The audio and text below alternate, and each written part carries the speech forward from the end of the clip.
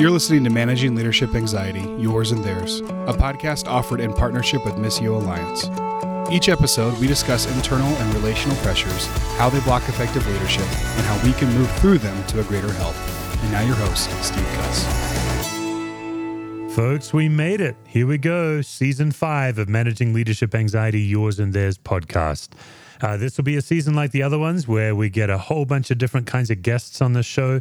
We talk about leadership anxiety, soul health, emotional health, what makes you tick, and most of all, what we're interested in doing is noticing what's going on under the surface in you, and then what's going on under the surface in people that you lead, whether it's a team, organization, a family, whatever it is.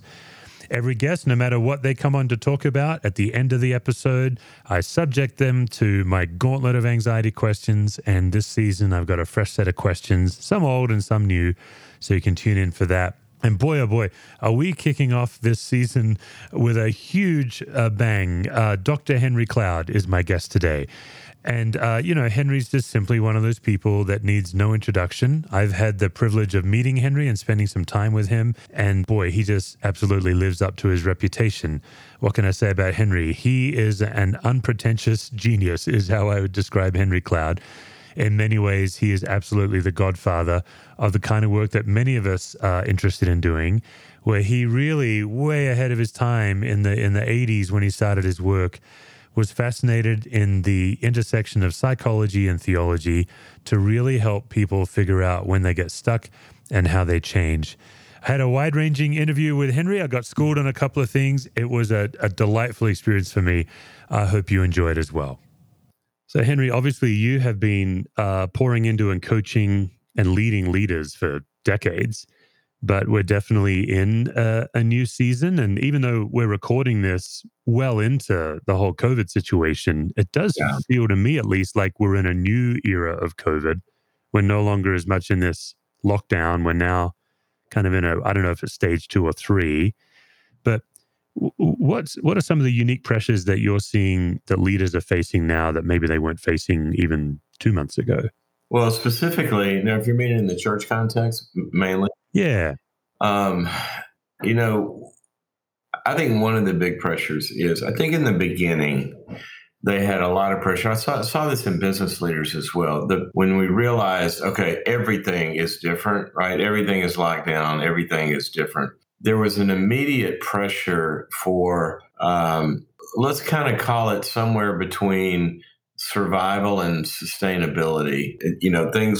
Things have always been like they've been, and they have certain patterns. They have certain revenue patterns. They have certain staffing patterns. They have certain getting together patterns, and all this.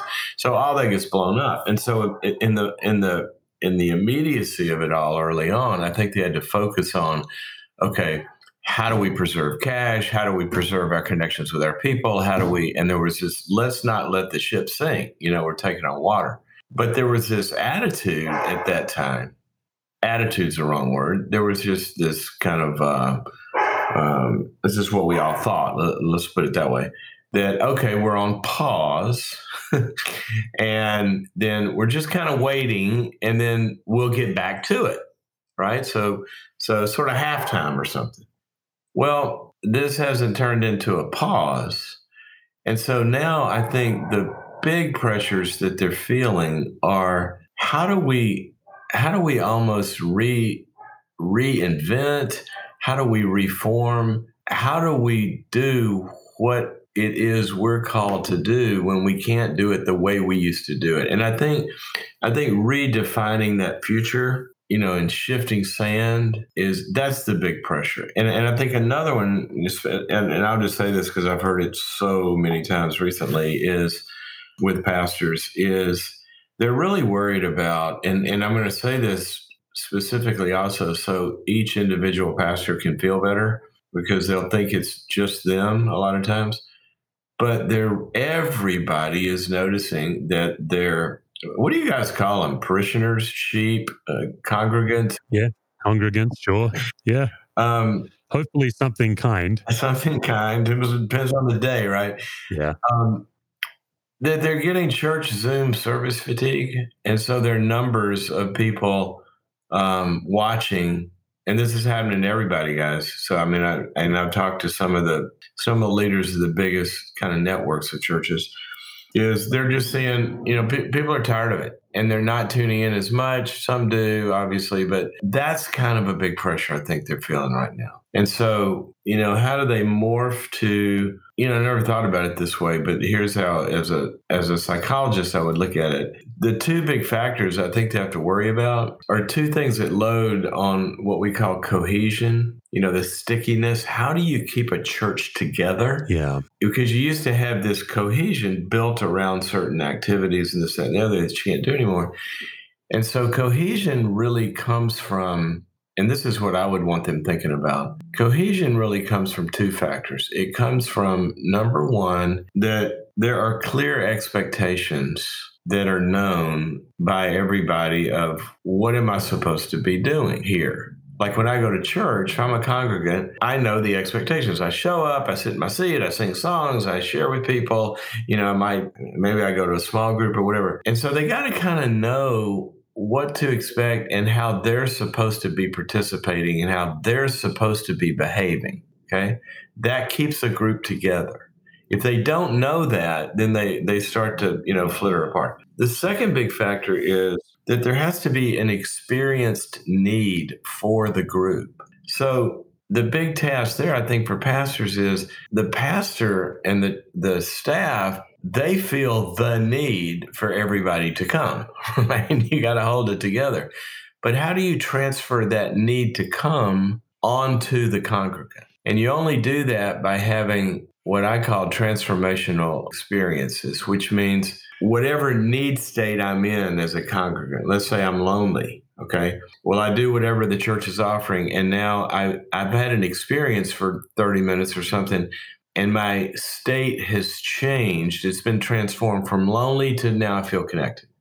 Or I was confused, and now I have some clarity. I didn't have a lot of hope, and now I have some hope. So you create a perceived need for the group by having people experience something when you are touching them that makes them need to come back next week. Instead of, oh, I ought to tune in, it's, oh, I need to tune in. And that, if you can focus on those two things, I think it answers a lot of that quandary. Yeah, I think a lot of what you're talking about, Henry, is just the impact that long-term ambiguity is having on leaders. Mm-hmm. If I'm hearing what you're saying, it's like we thought by now, I remember naively when we all shut down in March, I was already starting to talk to our worship leader about the grand reopening that it's going to be bigger than Easter. Sure. And that's so naive now. Now I'm thinking, I think we're probably in 2 years. Well, I don't know. I wouldn't even call it naive. I would call it, because naive kind of implies that somebody should have known better, right? If you weren't so simple-minded, you would have known this, which we've never been here before. Yeah. I think it would maybe be, we were all ignorant. Yeah. But you're right. That's how people were looking at it. Like, we're going to lock this thing down for a couple of weeks, wipe this thing out, and we'll be back up and running. Well, that didn't happen. Yeah, I think we're probably in for a couple of years of significant change. How do you coach leaders? Well, I'm glad you know, because nobody else knows. So if I can mark my calendar. Well, let's see if I actually was naive in that one. Yeah, but how do you coach leaders when they're looking down the barrel of long-term ambiguity, when they have to lead their people, whether it's church leaders or business leaders? How do you coach them to be well in the face of long-term unknown? Well, I think that it's important to isolate a few of the dynamics that undergird, first of all, our thriving as humans, but secondly, that undergird making anything really stable. Okay. And you have to get into how humans are constructed to be able to do that. And so if you take a few, I'm going to name 3 or 4 things here. Jesus said there's 2 types of people, right? And I think there's 2 types of organizations as well in the same regard. He said that the wise one built their house upon the rock, and then COVID comes and they're still standing after it's over. COVID meaning the winds and the rains and the storms and all that, he said. And then there's the fool that builds it on sand. And so a lot of times we'll hear that passage and go, well, I'm building my house on the rock. I'm building my house on Jesus, right? And you have all this kind of like Christianese, but past that sentence, nobody can tell you what that means. Oh, I got faith in the Lord, right? Well, that's not what the passage says. Yeah. What the passage says is, I'll tell you what a wise person is like. A wise person is the one who hears my words and puts them into practice. That person will be like the man who built his house on a rock. Okay? So when we're looking at the winds and the rains and the storms and all of this and what it actually does, one of the ways I think to think about this is, what does it do to the thriving and the functioning of a person in an organization? And which of Jesus's words speak specifically to that we need to practice? And I'm going to give you like 3 or 4 kind of, if you do a factor analysis, where they all kind of lump into a handful of factors. Number 1 is that humans are sustained, nourished, created, and thrive. Number 1, the foundation. If you're going to build a human, the slab of the house, the foundation of the house is a sense of connectedness with the relationship. We know this from the moment a baby is born, they're in hell until they're connected with. They don't grow if they're not connected with. Their brain sizes are smaller. Their immune systems don't function. It goes all the way to octogenarians in a nursing home. Connection, human connection, and obviously God connection, but the way he expressed this in the doctrine of the church is this body has got to be knitted together, every supporting ligament, he said, and that connectedness creates strength and thriving. All right. Number 2, after you have a frame or a slab of a foundation of a house, you build a frame. Well, every human and every life and every organization has got to have some sort of a frame that holds it together. Now, basically, there's a lot that goes into that, but simply the frames of our lives are our operating traffic patterns, right? How we frame life. God built this into the universe. You have circadian rhythms in your brain that operate according to frames, night and day. You work during the day, you sleep at night.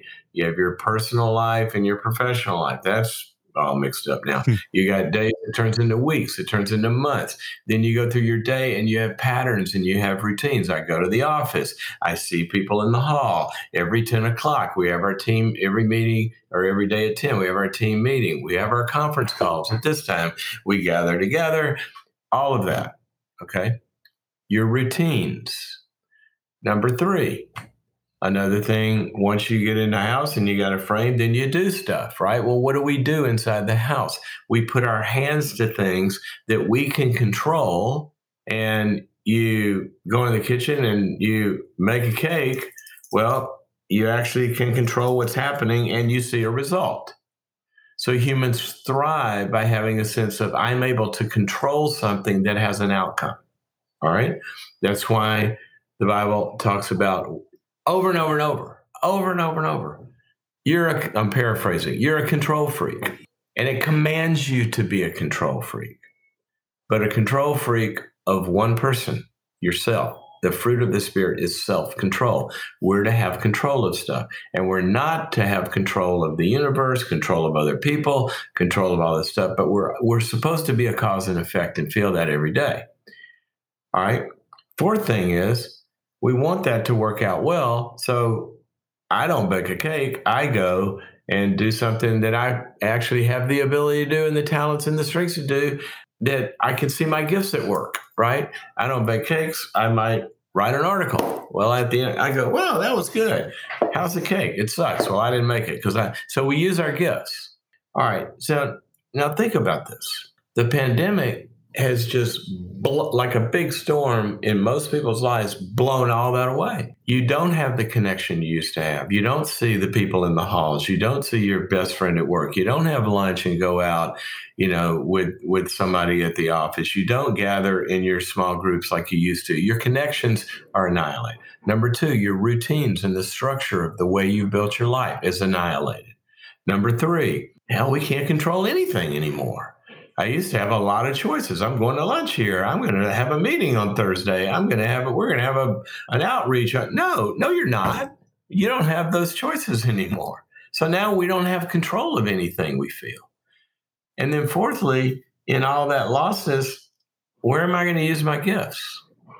Okay. So if you look at those factors, all this goes to ambiguity. We can take the ambiguity out of it if we proactively start to load on those factors. Okay, we may not know how, where, when, all that, I don't know, all the pieces of how we're going to connect, but however we can connect in this next month, we're going to proactively drive connection. Okay? Maybe we teach 6 people at a time, or divide the church into small groups of 6 that live nearby you, and get in your backyard and put up a screen, and we're going to do church not in one building with 1,000 people. We're going to do 1,000 people in a bunch of different backyards. Okay, there you go. But we're driving connection. Most of the CEOs I talk to, they have a 1-hour phone call every morning with their executive team, and they start in by checking, how are you doing? They're driving connection. Okay, I've got a pastor friend in Cincinnati. I called him and said, how's it going? He said, it's incredible. It's the best time we've ever had. I said, how? He said, I didn't know what I was going to do. He said, I got 15 elders. So I assigned each elder to be the pastor of 30 families. And each one of those elders is taking care of 30 families and organizing those people to take care of each other. So the hows are ambiguous, but the factors are not. And that's what you have to remember. So then you go into, how can I establish some routines and some patterns when my old ones are gone? And then how can I define for each person? We don't have control of when the vaccine is coming or not, what the government is doing, whether people are being safe or not. But what do you have control of? Because we can surrender all that to God. What do you have control of each day? Okay. How are we going to feed 5,000 people? I don't know. But what do you have? Well, I got 3 fish and I got a few loaves of bread. All right, we'll bring those. All right. See, there are things that we still have control of. And then if we really, really think about, how can I use my gift today, and start to focus on the gift and what expression of that is available, and begin to do that. I was talking to one pastor, says, I don't have anybody to preach to. And I said, well, go outside and preach to a tree. Just use your gifts.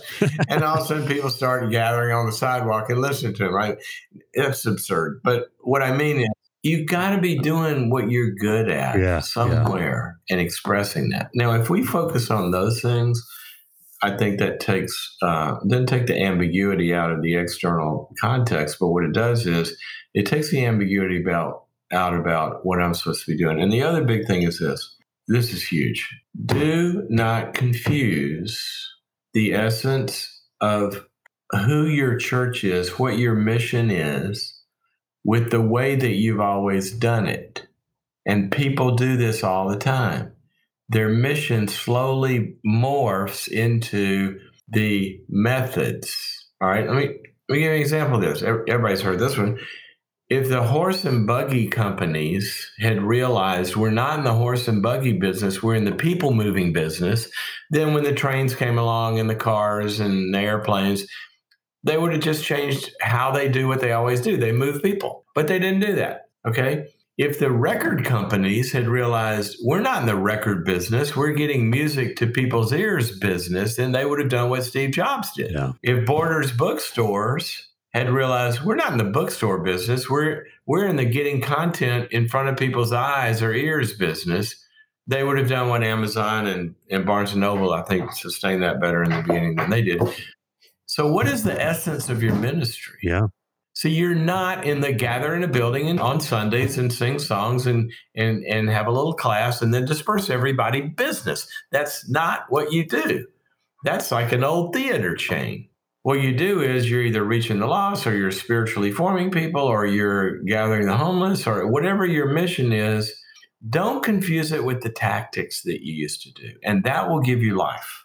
And God says over and over, behold, I am doing a new thing. But he never says, behold, I'm doing a new gospel, or I'm doing a new set of values, or I'm doing a new set of, what I care about deep in my heart. Never says that. He does the same thing, but he does it in different ways throughout history. And that's our big challenge right now. Yeah, Henry, I think it's such a gift you just gave us. Like, I think it can be pretty easy to feel stuck and overwhelmed, but the way you were able to detangle it into these 4 fundamental human needs that any human, whether you're a leader or whoever's listening, can then begin to practice, the need for connection. It's really helpful. Oh, gosh. Oh, if you look at I'll give you a simple example of this. Take the one about self-control, okay? We can go into nursing homes and you take all these indicators, and measurements of thriving, like cognitive functioning and, their energy levels and sleep, all this, however you measure how well they're doing when they're, you're 85 years old. And all we do is begin to analyze how many more choices can we give them every day? Well, what do you mean? Well, why don't we let them choose what color napkins they want?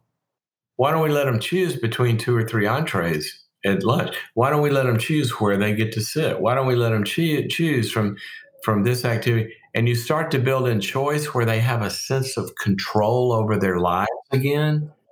All the health indicators begin to go up. That's profound. I mean, why do you think there's such an emphasis throughout the scriptures on freedom? Galatians 5, yes, ask the normal Christian, why did Jesus die? Oh, because he loves me. Well, yeah, but the Bible says it is for freedom that Christ has died in Galatians 5. But I thought it was about love. It is about love. But you can't love if you don't have freedom. You're a slave. So how can people be loving and healthy if they don't have the very thing that God created them to have in the garden, which they lost because they exercised their freedom in irresponsible ways? So what we got to do is return choice and freedom to people where they have a sense of control. And you see all these indicators of life, begin to go back up. And I mean, if you think about this, it's the serenity prayer, right? The extreme form of somebody out of control is the addict. And what's the first thing they do? They get them back in control, the courage to change the things I can, the wisdom or the ability to surrender the things I can't change things I can, and the wisdom to know the difference. Well, that's pretty powerful in restoring health, along with connection and the other factors. It's really interesting. As I'm listening to you talk, 2 things are going to my mind. I used to work on a ranch where teenagers would come and live there for a few years if they'd gotten in trouble with the law or their parents had gotten overwhelmed. And I think one of the great weaknesses of our model then was how little choice we gave these kids. So when they went back from the ranch, they had spent 2 or 3 years with no autonomy, no ability to make their own decision. Right. It's also the other word that comes to mind is prison. When you're talking about a senior citizen home, but this is the same issue when prisoners get out of prison, is they've not had the opportunity to make decisions. And right, that those first 30 days, right, when they get out, is needing a guide just to help them navigate a decision-based life. That's right. See, I don't want to put you on the spot here, but I'm going to just illustrate a point, and you may be second or third exception that I've had in decades. All right? I like being an exception. All right? You may be. It may be. You may be. Okay, what's Joshua's most famous line? As for me and my house, we will serve the Lord. Yeah. Now, I think we might have even talked about this when we were on that trip. Okay, so that if you ask anybody, what did Joshua say? As for me and my house, we will serve the Lord. What's the sentence he says right before that? Henry, I am now letting you down live on a podcast because I am a Bible nerd and I don't know what the sentence is. Okay, that's my point. That's what I said. I'm going to put you on the spot because I don't want to embarrass you, but this is a Bible nerd. How long have you been in the church? Oh, goodness me, 30 years. 30 years. How many times has a Bible nerd in 30 years heard somebody say, as for me and my house, we will serve the Lord? And it's such a strong statement and we rally around it, right? Yeah. Can't even tell we never hear the sentence before it. And we do this all the time in the scriptures. We have these little phrases, but we take them out of their context. Sure. Here's what he says right before that. If it's disagreeable to you to serve the Lord, then serve whom you will. But as for me and my house, we will serve the Lord. See, that is choice, freedom, self-control, the invitation of today I set before you two paths, one that leads to death, one that leads to life. I want you created in my image. I'm paraphrasing the whole Bible here, right? Sure. I want you to exercise the image of freedom of choice that I do every day in a holy way instead of having no control over anything. I mean, look at the parable of the talents.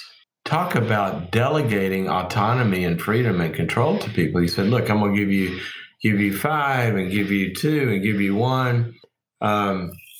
Figure out what to do with these, invest these. I'm going on a long journey. I'll be back. You tell me how you did.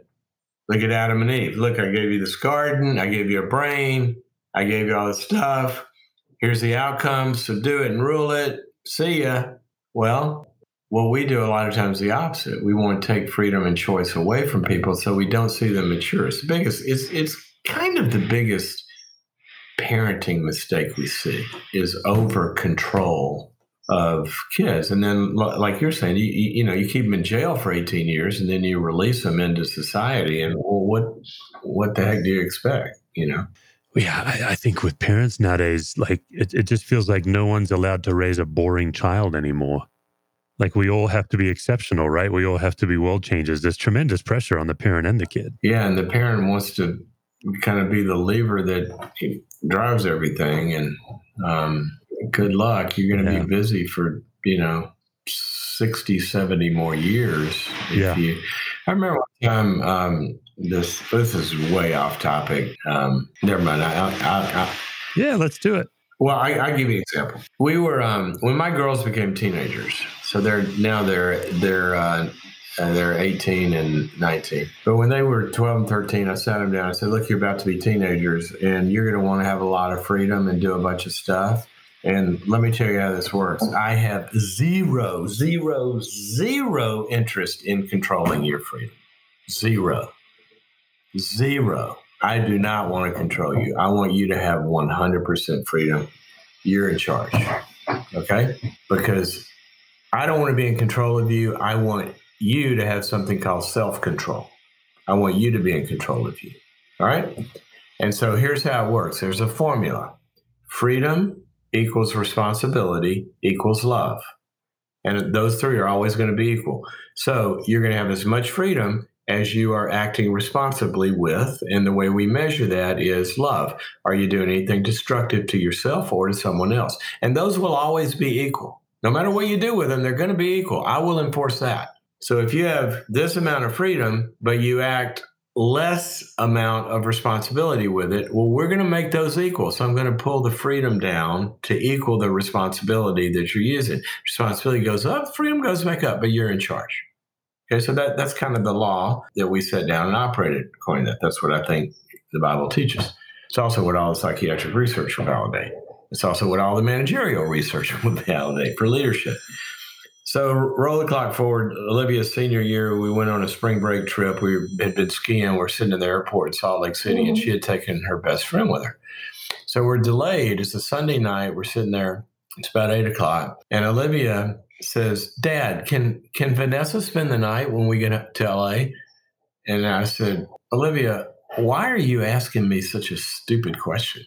She goes, "Well, what do you mean?" I said, "Why are you asking me that?" She goes, "Well, because it's a school night. We have to go to school tomorrow." And I thought maybe, I said, "Olivia, you know how I'm going to answer that question." "Oh, yeah, Dad, I know. It's a school night." I said, "No." I said, "How am I going to answer the question? How am I going to think about the question?" And she goes, "The formula?" I said, "Absolutely." I said, "Olivia, think about this. When's the last time I ever said anything to you about what time you need to go to bed or doing your homework or this?" I think it was in about the 3rd grade, because you've got a 4.4 average. You've been 100% responsible with all of your school. I've never had to worry about it. I've never talked to you about this. And my hunch is that if you had a big exam tomorrow, or Vanessa did, that y'all wouldn't be thinking about having a sleepover, but it's not going to affect anything because you're 100% responsible. Stop bringing these stupid questions to me. You figure it out. And Vanessa, her friend, looks at me and says, will you talk to my parents? But this putting people, giving them the freedom to exercise the gifts that God has given them with appropriate limits and boundaries, that's how we get thrivers. And I think that's a big deal right now for leaders. One of the things that I see with pastors that I think is an important emphasis now, when you could gather them all into a big pen on Sunday and be in control of the activities and, kind of have a service and this, that, and the other, then you really don't need a lot from the kids. You don't need them making a lot of decisions. You don't need them using their gifts a lot. But now it's like that pastor I talked about in Cincinnati. You've got to be asking yourself, how this can't be pastor centric as much as it was. And by the way, the Bible never talks about that in the New Testament. There aren't like the professional ministers. Those were the Levites, and they were only a few of the people. Yeah, pastor's not a title in the Bible. No, the gifts were distributed in the body. Yeah. And so if I were a pastor now, one of the things I would be thinking about is I am not the minister, right? I am the shepherd of ministers, people in the body with whom or within whom gifts reside to be leading and healing this flock. And I would be calling everybody into their giftedness to be able to build the congregation horizontally and deep and wide, and where there's 80,000 ways of ministering to each other that I don't even know about because everybody's using their gifts. And I would really be trying to figure out ways to drive it downward. Yeah, Henry, I knew when you were coming. I mean, just one little example: the body, the head. Jesus is the head, right? You got a body. All right. Right now, I'm looking at Steve. You guys can't see him because this is audio. I'm looking at Steve. He's leaning on his fist in his face. He's got his head propped up here. He's leaning on it. I guarantee you, Steve, before I said that, you weren't even aware you were doing that. Actually, now it's my turn to contradict you. I am unfortunately freakishly aware of my body language because I'm awkwardly staring at myself right now. And in a season of COVID that tells us not to touch our face, I'm aware that I haven't changed that habit one bit. So it's problematic. All right. So bad example, but if I said, what are you doing with your right foot right now? That's you probably know. Yep. My point is the body is designed to be able to do a lot of stuff that your prefrontal cortex never even thinks about. It's delegated those functions down. You don't know. You're not running your heart right now. Your body's right. And so I'm saying that one of the things the head is supposed to do is to be building the body so everybody's using their gifts and things are going on. What I love for pastors and for business leaders to experience is when they find out about, oh my gosh, do you know what the sales group just started last month? And it's this incredible thing they got going. They didn't even know about it. That's, I think in COVID, you have control of less than you had. Well, one of the things you do have control of is calling your body to its calling. You do have control of that. You can message activating that. People into ministry.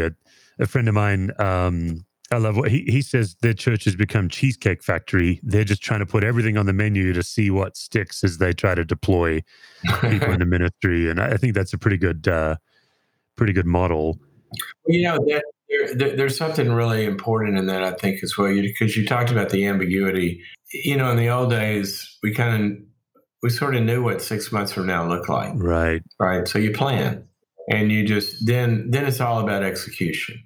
So you just execute well, and you'll do well because we know what it looks like. Send out 1,000 flyers. We know we get X amount of people. Well, okay, everybody, make sure you send the flyers. Have you done the colors right? Did you do the font? And so we're managing people towards execution.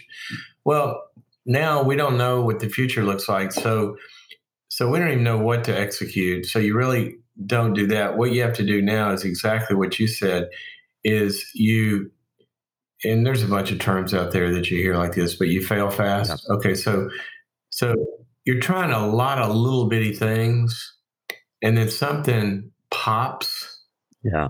and then you run to where the life is, and you pour more gas on that. But give your people opportunity and freedom and encouragement to, as Jim Collins says, you fire a lot of bullets, not cannonballs. You don't launch some big thing because you don't know what you're doing, right?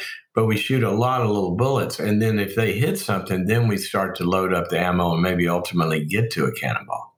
Yeah, I think that's good. But before we move on, I would like to ask you about Churches That Heal. I know it's one of your newer initiatives. And, every church leader I talk to wants more resources to equip them and their congregation in good mental health resources. I think that's my experience with Churches That Heal, is that's exactly what it is. How would you describe it for someone who's not familiar with it? Well, it came about contextually a few years ago. We were hearing so much more about the quote mental health crisis.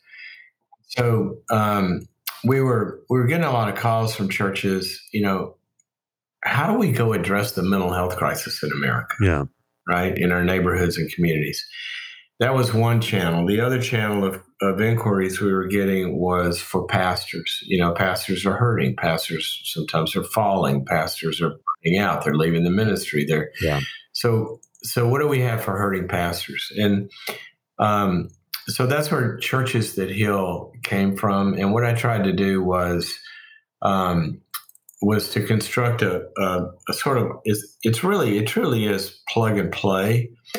It is a program for churches that's very, very inexpensive. Costs a couple $100 or something. Yeah, $250 a year or something. Yeah. It's a wealth of resources for what you get, for sure. Yeah. And so we divided it up into three pieces. And number one is for the pastor and the pastoral staff. So what we did was I brought a pastoral team from a big church in, and I did a retreat for them, and we filmed it. And we did a retreat on the main issues that cause pain and suffering and lack of thriving and issues with pastors and their wives and families, right? And so that's section one, and they can watch it individually. It's all streamable. They can watch it individually, or they can do it as teams, or they can do it over time. But it's geared at healing the pastor. Okay. The second big thing we wanted to do was help the church outreach to the community about, emotional, call them mental health issues, which is kind of I'll get to that. We need to get rid of that term, but because you think of people in a rubber room, look, what are you talking about in mental health? You're talking about anxiety, you're talking about depression, you're talking about all the stuff that all of us deal with. So let's get this out of cuckoo's nest and put it into normalize it. We all have this. Normalize it. Yeah. So what I did was I did a half day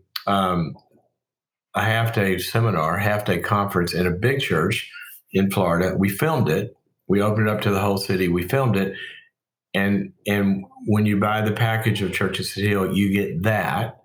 And so you can play that on your big screen for the city. You can do it in a room on Saturday. But it's a half day about where do emotional problems come from that we all have, and what's God's answer to those.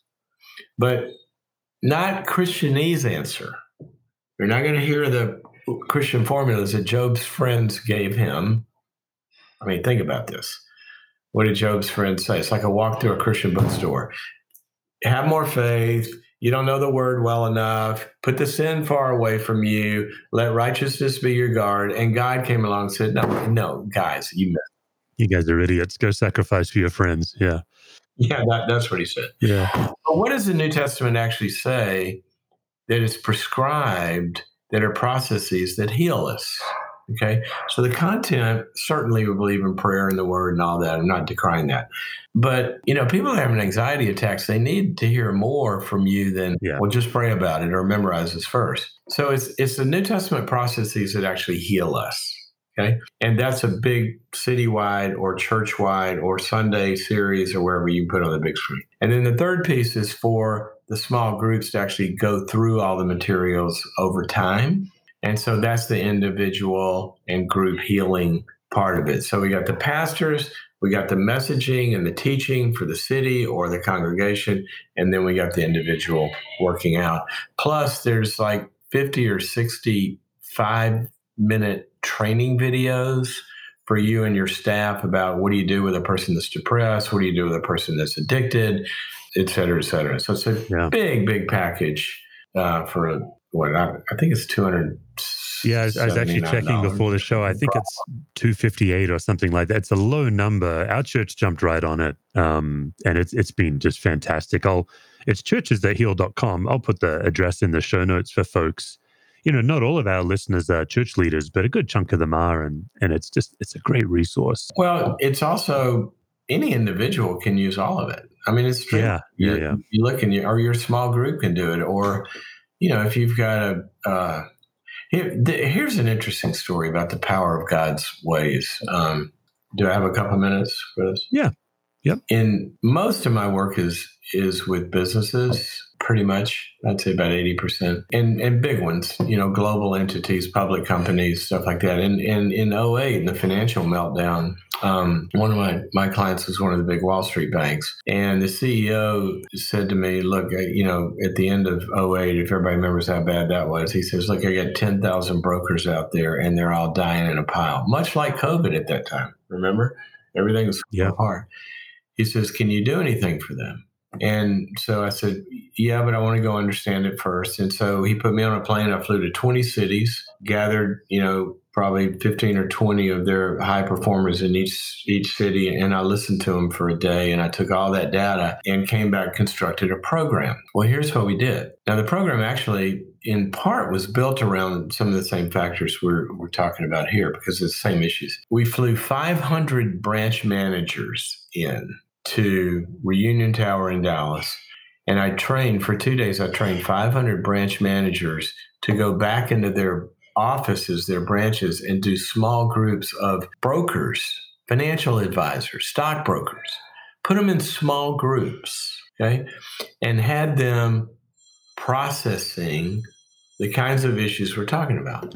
Well, the CEO was bombarded with letters and emails from spouses saying, thank you for giving me my husband back. Thank you for giving my wife back, and performance turning around and all of this.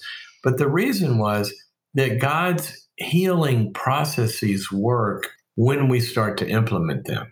So it can be done in a small group. It can be done in a business. It can be done with a group of friends. And so the main thing is that it's like, we were talking about where Jesus said earlier, here's another one. What phrase do you hear all the time? Well, the truth shall set you free, right? And what do we do with that? We take that verse and then we go prescribe for people. You got to get in the Word. The truth will set you free. You got to memorize the Scripture and all of this. And trust me, I'm all for that, okay? That's not what the passage says. Steve, I'll give you another crack at it. You can redeem yourself. I'm still living in deep, profound shame and regret that I didn't have Joshua memorized. So let's see how we do this time. All right. So he says, the truth shall set you free or make you free. What is the sentence? A couple sentences right before that. We don't know.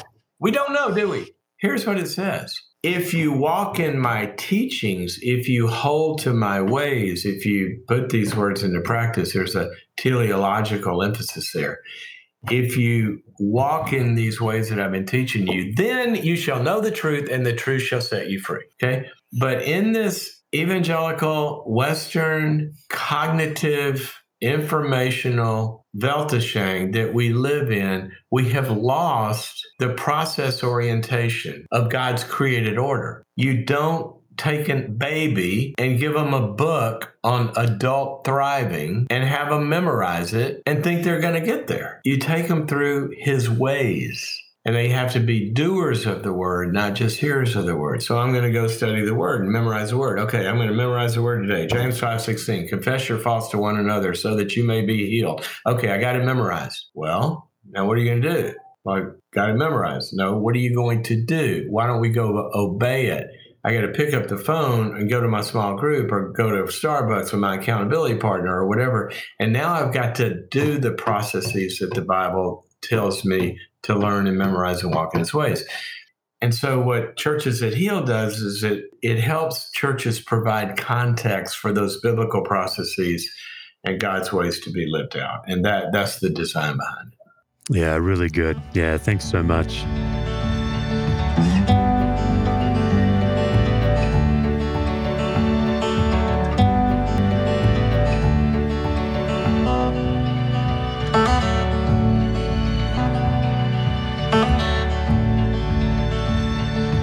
So, Henry, every guest I have on the show willingly or otherwise endures my gauntlet of questions about anxiety. So, with your permission, I can tell even now the terror that you're feeling. I'll throw some questions at you, and you can. I live in California. I gotta, call Postmates and get them to deliver some gummies here to help me cope. I know. Yeah. Let's see how you do. You can pass or play on these. Here's the first one. What types of people or types of situations do you notice generates anxiety in yourself? And I don't mean that in a way that it's their fault. I understand your responsibility, but just there's a certain type of character, personality character, or a certain type of situation where it's going to generate anxiety in you. Now, give me a context. Is this like I'm standing in line at Starbucks, or somebody I'm having to work with, or a client or an employee? Let's say that you're brought in to consult a leadership team, and there's a certain personality type that you have to do more internal work to stay connected to them than another personality type. How about that? Oh, okay. I see. It's mainly podcast hosts that ask ridiculous questions. That's the biggest. No, I'm kidding. I think I started to say those with the 100% like absence of the awareness of the other, that they're so into their own. But really, that doesn't make me anxious. It makes me more nauseated. I think what makes me more anxious, really, if I really get into this, is the morally superior victim.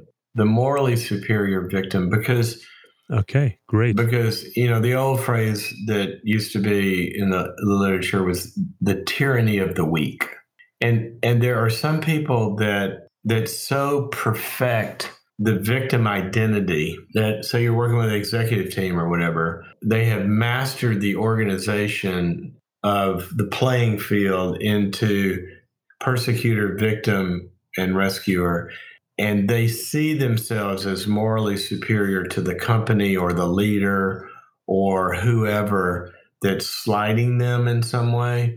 Now, think about this. They're supposed to be the wounded party here, right? But they're the ones that are perpetrating all the division and all the abuse. Yeah. And so when you get that, and it's passive, and in Christian circles, it's hidden in so much sanctimonious holiness that there's a little bit of an eggshelly feeling that I'm going to say something that's going to ignite, I'm going to offend them in some way and make it not safe for them, that we can't even do our work. And that gets a little anxious. It gets really weird. Yeah. Oh, wow. What a fantastic answer. Yeah. All right. The next one is sometimes a leader can be the last to know that they're not okay. Is there ever a time where somebody knows you're not okay before you know?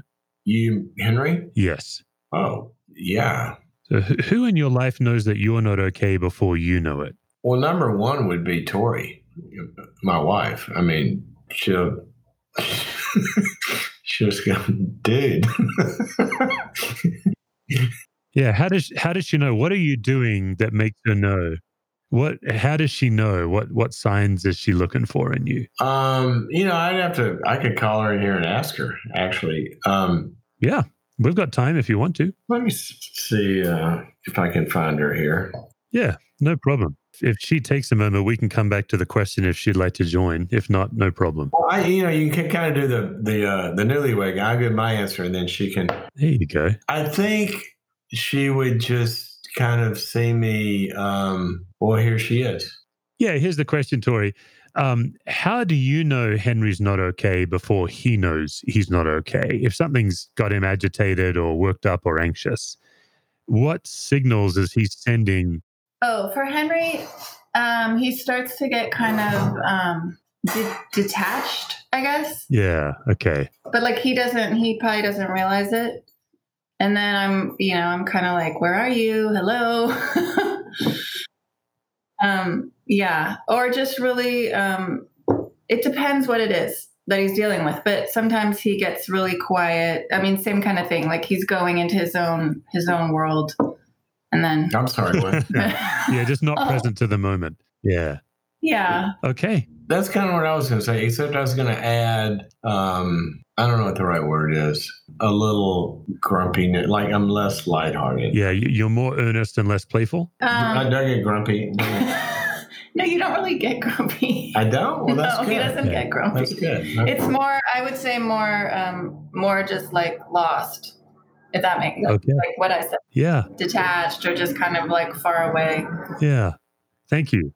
Yeah. You're welcome to Okay. welcome to Sorry. hang out and welcome to not. Thank you so much. Thanks for joining us. Okay. Anything else you want to ask her? No, I mean, Tori's welcome to sit in. You're both welcome to answer if you want. But yeah, why not? I've got 3 more questions, so we can.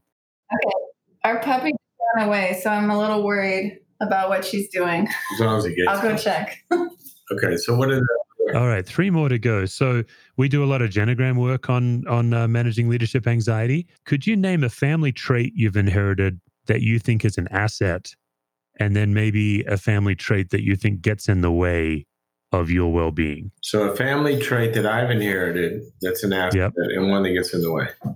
Yeah. Ooh. Oh, I think you would probably be helpful to listen to. Yeah, I think that this one's easy. I never thought about it. I really never thought about it until you pointed it out. My father, and then my mother as well, but my father especially, was a very creative social entrepreneur. And what I mean by that, he was always going way back to his Army days. He would creatively go create businesses or kind of whatever, but always in the service of helping some way. And did that throughout. He used his company to do that. And when he retired, for example, he didn't sell his business. He chopped it up and gave it to his employees, gave them all the equipment, gave them the trucks, gave them the everything, and set them up in business for themselves. So he was always using his business in some way, in the service of people. And I never really thought about that, but Tori comes from a similar family, and the way that we have built sort of our lives, we don't have jobs. We kind of, what's the next fun thing we want to do? And somehow it's got to pay for itself, but it's got to be in the service of a mission. And I think I remember one day I was describing my dad. She said, "Well, that's kind of what you do," and I never thought about it. Yeah. But I think that as well as from both of our families were, it was a lot of philanthropy, a lot of giving, and a lot of serving. It's sort of I grew up in I think one of the purest forms of Wesleyan Methodism, and that's the way my family lived out its faith. Yeah, that's really good. Social giving, social service. Yeah. Yeah. Is there also a trait you've inherited that you think has gotten in the way that you've had to work on? Yeah, if it's not locked down, I eat it. Okay. Is one. That is not true. Probably, I guess one of the biggest would be, I don't know what the right word for this is, but a little hyper-vigilant to negative possibilities, if you will. Okay. Yeah. I'm always, I had older parents. I was an accident late in life for them. And so surprise. my my father grew up in the Depression, and he was always aware things can go really bad. And you got to think about that. And you got to prepare for it. I think sometimes I can have an orientation a little bit of over covering my downside. Yeah. Okay. And if somebody thinks, the standard formula, say 6 months of savings and liquid cash you need to have in your scary fund, I'm going to have 100 years. Yeah. Sort of like I overcover the downside. Yeah. Thank you. And I have to battle that a little bit. Okay. That's really helpful. Thank you. All right. 2 to go. But here's the positive side of that. Because people look at me, and I've launched 1,000 things and built stuff. I built a healthcare company from no money, out of nothing, and have done, various things, which looks like, wow, you'll take risks. And so I'm not risk averse. What I do is just make sure that the risk can't hurt me. Yeah. Okay. So the positive side of that, I think, is, if you got enough life preservers on board, you're not really afraid to find out how fast can this boat go. But I might take more life preservers than I need, and the boat not get to the speed it could get to if I didn't have so many damn life preservers. Yeah. Okay. All right. Henry, it's my experience as a pastor that a lot of Christians have a gap between what they believe about God and what they experience from God. Yeah. In my case, for several years, I would say the gap was God's particular love for me. I believed it, but I struggled to experience it. Is there a gap in your faith between what you believe and what you experience? Yeah. I mean, I'd have to sort of pick a category and narrow it down. But why don't I use one of them that I'm most actively pursuing right now? Great. Yeah, fantastic. I really have struggled. And part of this was I kind of was early discipled and grew up in a pretty strong dispensational cessationalist kind of mindset, right? And that never, forget the dispensational part of it, but the cessationalist part of it, just from an exegetical perspective, that just made no sense to me. Zero sense. You cannot read the Bible and think that God doesn't still do everything that's throughout all the gifts and all. I mean, you just can't read it. I'm sorry, I'm going to name names here, but go read your Bible that you write books about. Yeah. And I'd see this gap. Well, where are these gifts and where are these miracles? And then everybody would say, well, there are people that do all that, but they're crazy, right? Right. Well, over the years, a couple of things started happening. A, it bugged me more because I got more in the scriptures, and I was like, this is just not true. But then B, well, then why don't I know about it? And then C, personally feeling the hunger for not having a faith that holds to a form of godliness, but denying the power, right? And that gap really started to bug me.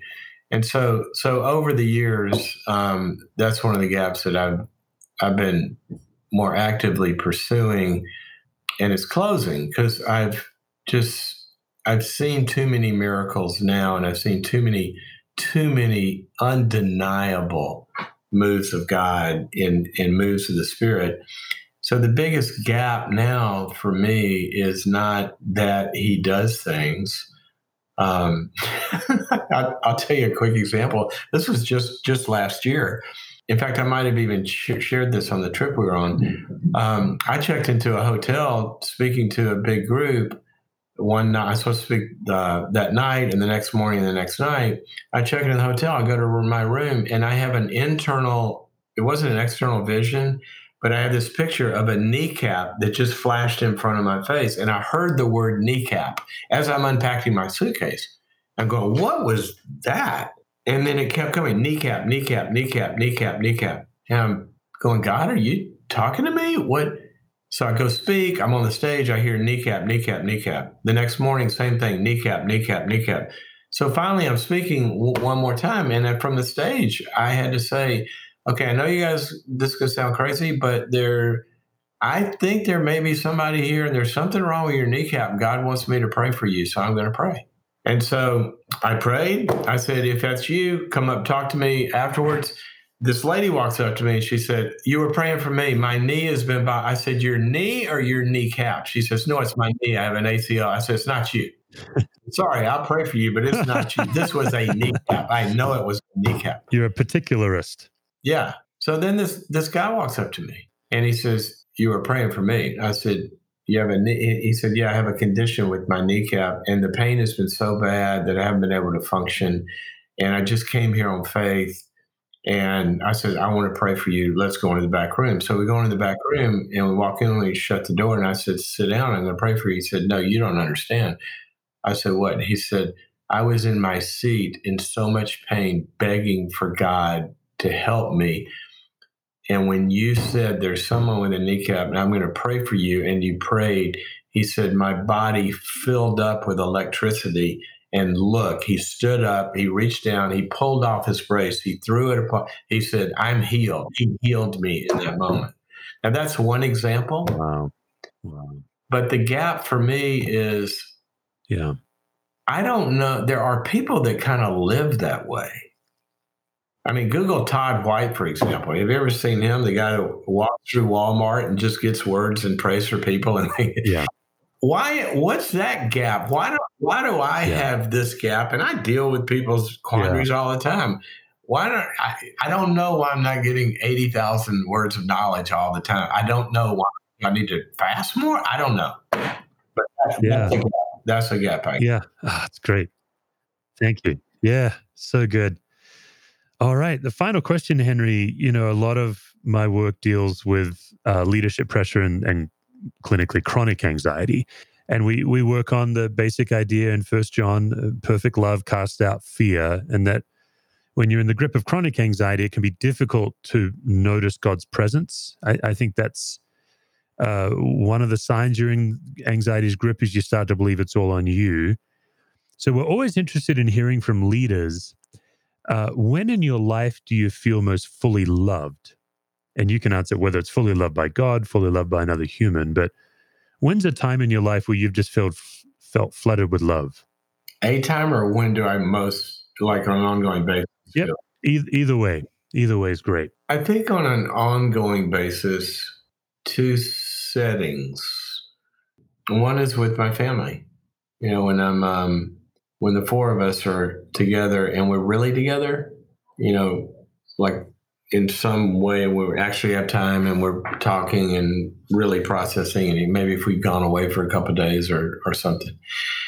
And the other is in my small group that we've been in a small couples group for the same group for 15 years. There's just a handful of couples, and that's a place where I really, really, really do feel loved. But the other, the other place I was going to say that was that there's a direct correlation between how loved we're going to feel is basically 1-to-1 dictated by how vulnerable we're being. I mean, you can't be like water off a duck's back. If we're not really, really making ourselves vulnerable and getting to our weakness and our needs and our pain, then we're not going to feel loved. I mean, you can't quench thirst if you don't own the thirst and open up to drinking, right? See, we have a deprivation model in evangelicalism, really, of you come to Christ and then you go serve and give to depletion. That's not what the New Testament says. The New Testament says it's an overflow model. It's not a depletion model. Yeah. We love because he first loved us. So you've been given so much, it goes that way. Well, I say all this to say this. When I have, there have been a couple of periods in my life where I was in some really, really deep therapeutic experiences, where I was the most hurting and most vulnerable. And in both of those, I would have to point to both of those as kind of some of the moments where I felt the most loved. Yeah. And then also, I'll tell you another one is back to the previous one about the gaps. I feel very loved. I have in fact, I'm writing a book about this right now. But there have been I started to say a handful. It's more than a handful, but there's periods of times in my life where God has supernaturally, undeniably, supernaturally intervened from someone else that doesn't even know me or know what's going on, contact me and say, God just told me this about you that is uncanny. And those moments where God has reached out to me like that, I feel seen. Well, very, very loved. I'll give you a quick example. It's a longer story, but when I was a kid, I had a really bad experience in a public speaking scenario. It was like in the 7th or 8th grade. And after that, I couldn't do it. I just couldn't stand it. I couldn't give a book report. I couldn't stand up in front of a group. I couldn't ask a question in class. And I just didn't do it. I was an A student. I loved school, but I could not do anything that involved, and I couldn't. When I say I don't mean wouldn't, I mean I couldn't. I almost didn't graduate high school because you had to give an oral book report in English class to get your final grade. And I said, flunk me. I won't go to college. I'm not doing it. She let me give it to her after school. I went through college that way, went through graduate school that way. I was building models for all these psychological growth models, working with Christian organizations, all this. I would get asked to speak all the time. And I'd always say, no, I don't do that. I just don't do that. I wouldn't do it. One day, I'm in my mid-20s. I'm at the gym. A guy walks up to me in the locker room. And he says, are you a Christian? And I said, yeah, this is weird. Naked walking to the locker room. Yeah. I said, yeah. He said, well, God just told me to tell you something. I said, oh, I'm also a psychologist. I can make those voices go away or something. I said, he goes, look, I'm not crazy. I'm a pastor. Tell me the church. I knew the church. He said, but God just spoke to me about you. And I said, well, okay. And so we went and got coffee next door. And he said, God said to me, he said, I don't know if this is going to mean anything to you. He said, but I know God said this to me. He said, he told me that when you were a kid, you had a very bad experience public speaking. And since that time, you've been afraid to speak in front of people. And now he wants you to begin to speak for him. And he's going to open some doors and you are to walk through them and begin speaking for him. Now, that'd be one example. And then the next week, I got 2 calls. That'd be an example of one of the times I'm going to say many times like that I have felt the most loved by God. It's by the exercise that people have of his gifts where he has spoken to me. Yes, I feel seen. Yeah. Yeah, right. It's like an amazing combination of feeling deeply seen, but also unlocked. Like you talk about that one moment and looking back now on all the speaking you've done in all the settings, all the people that have massively benefited from you. You're probably one of the top communicators in our world today by most people's lists. So that's the other side of that, right? And there is no way I would ever do that. I mean, I'm not talking about kind of maybe one day. No. Yeah. I was off the radar. Yeah. Henry, hey, thank you so much for your time and for sharing your heart. I knew that, there were so many different directions we could go. When I was doing some background, of course, I've read a lot of your work, but I thought, I wonder how many books Henry's written. I think it's like 100 and something. But when I Googled it, Google said, Henry Cloud has written at least 6 books. And I just laughed out loud at the deficiency of Google. I just knew that we could take this interview a lot of ways, but this has been, I think, a real gift. So thank you for your time, and I just really appreciate it. Well, thank you. And thank you for your book. I think I've already shared this with you, but such great insights. And I've enjoyed time we've had to interact. So I hope this is helpful. Oh, yeah. For more resources, visit stevecuswords.com or missioalliance.org.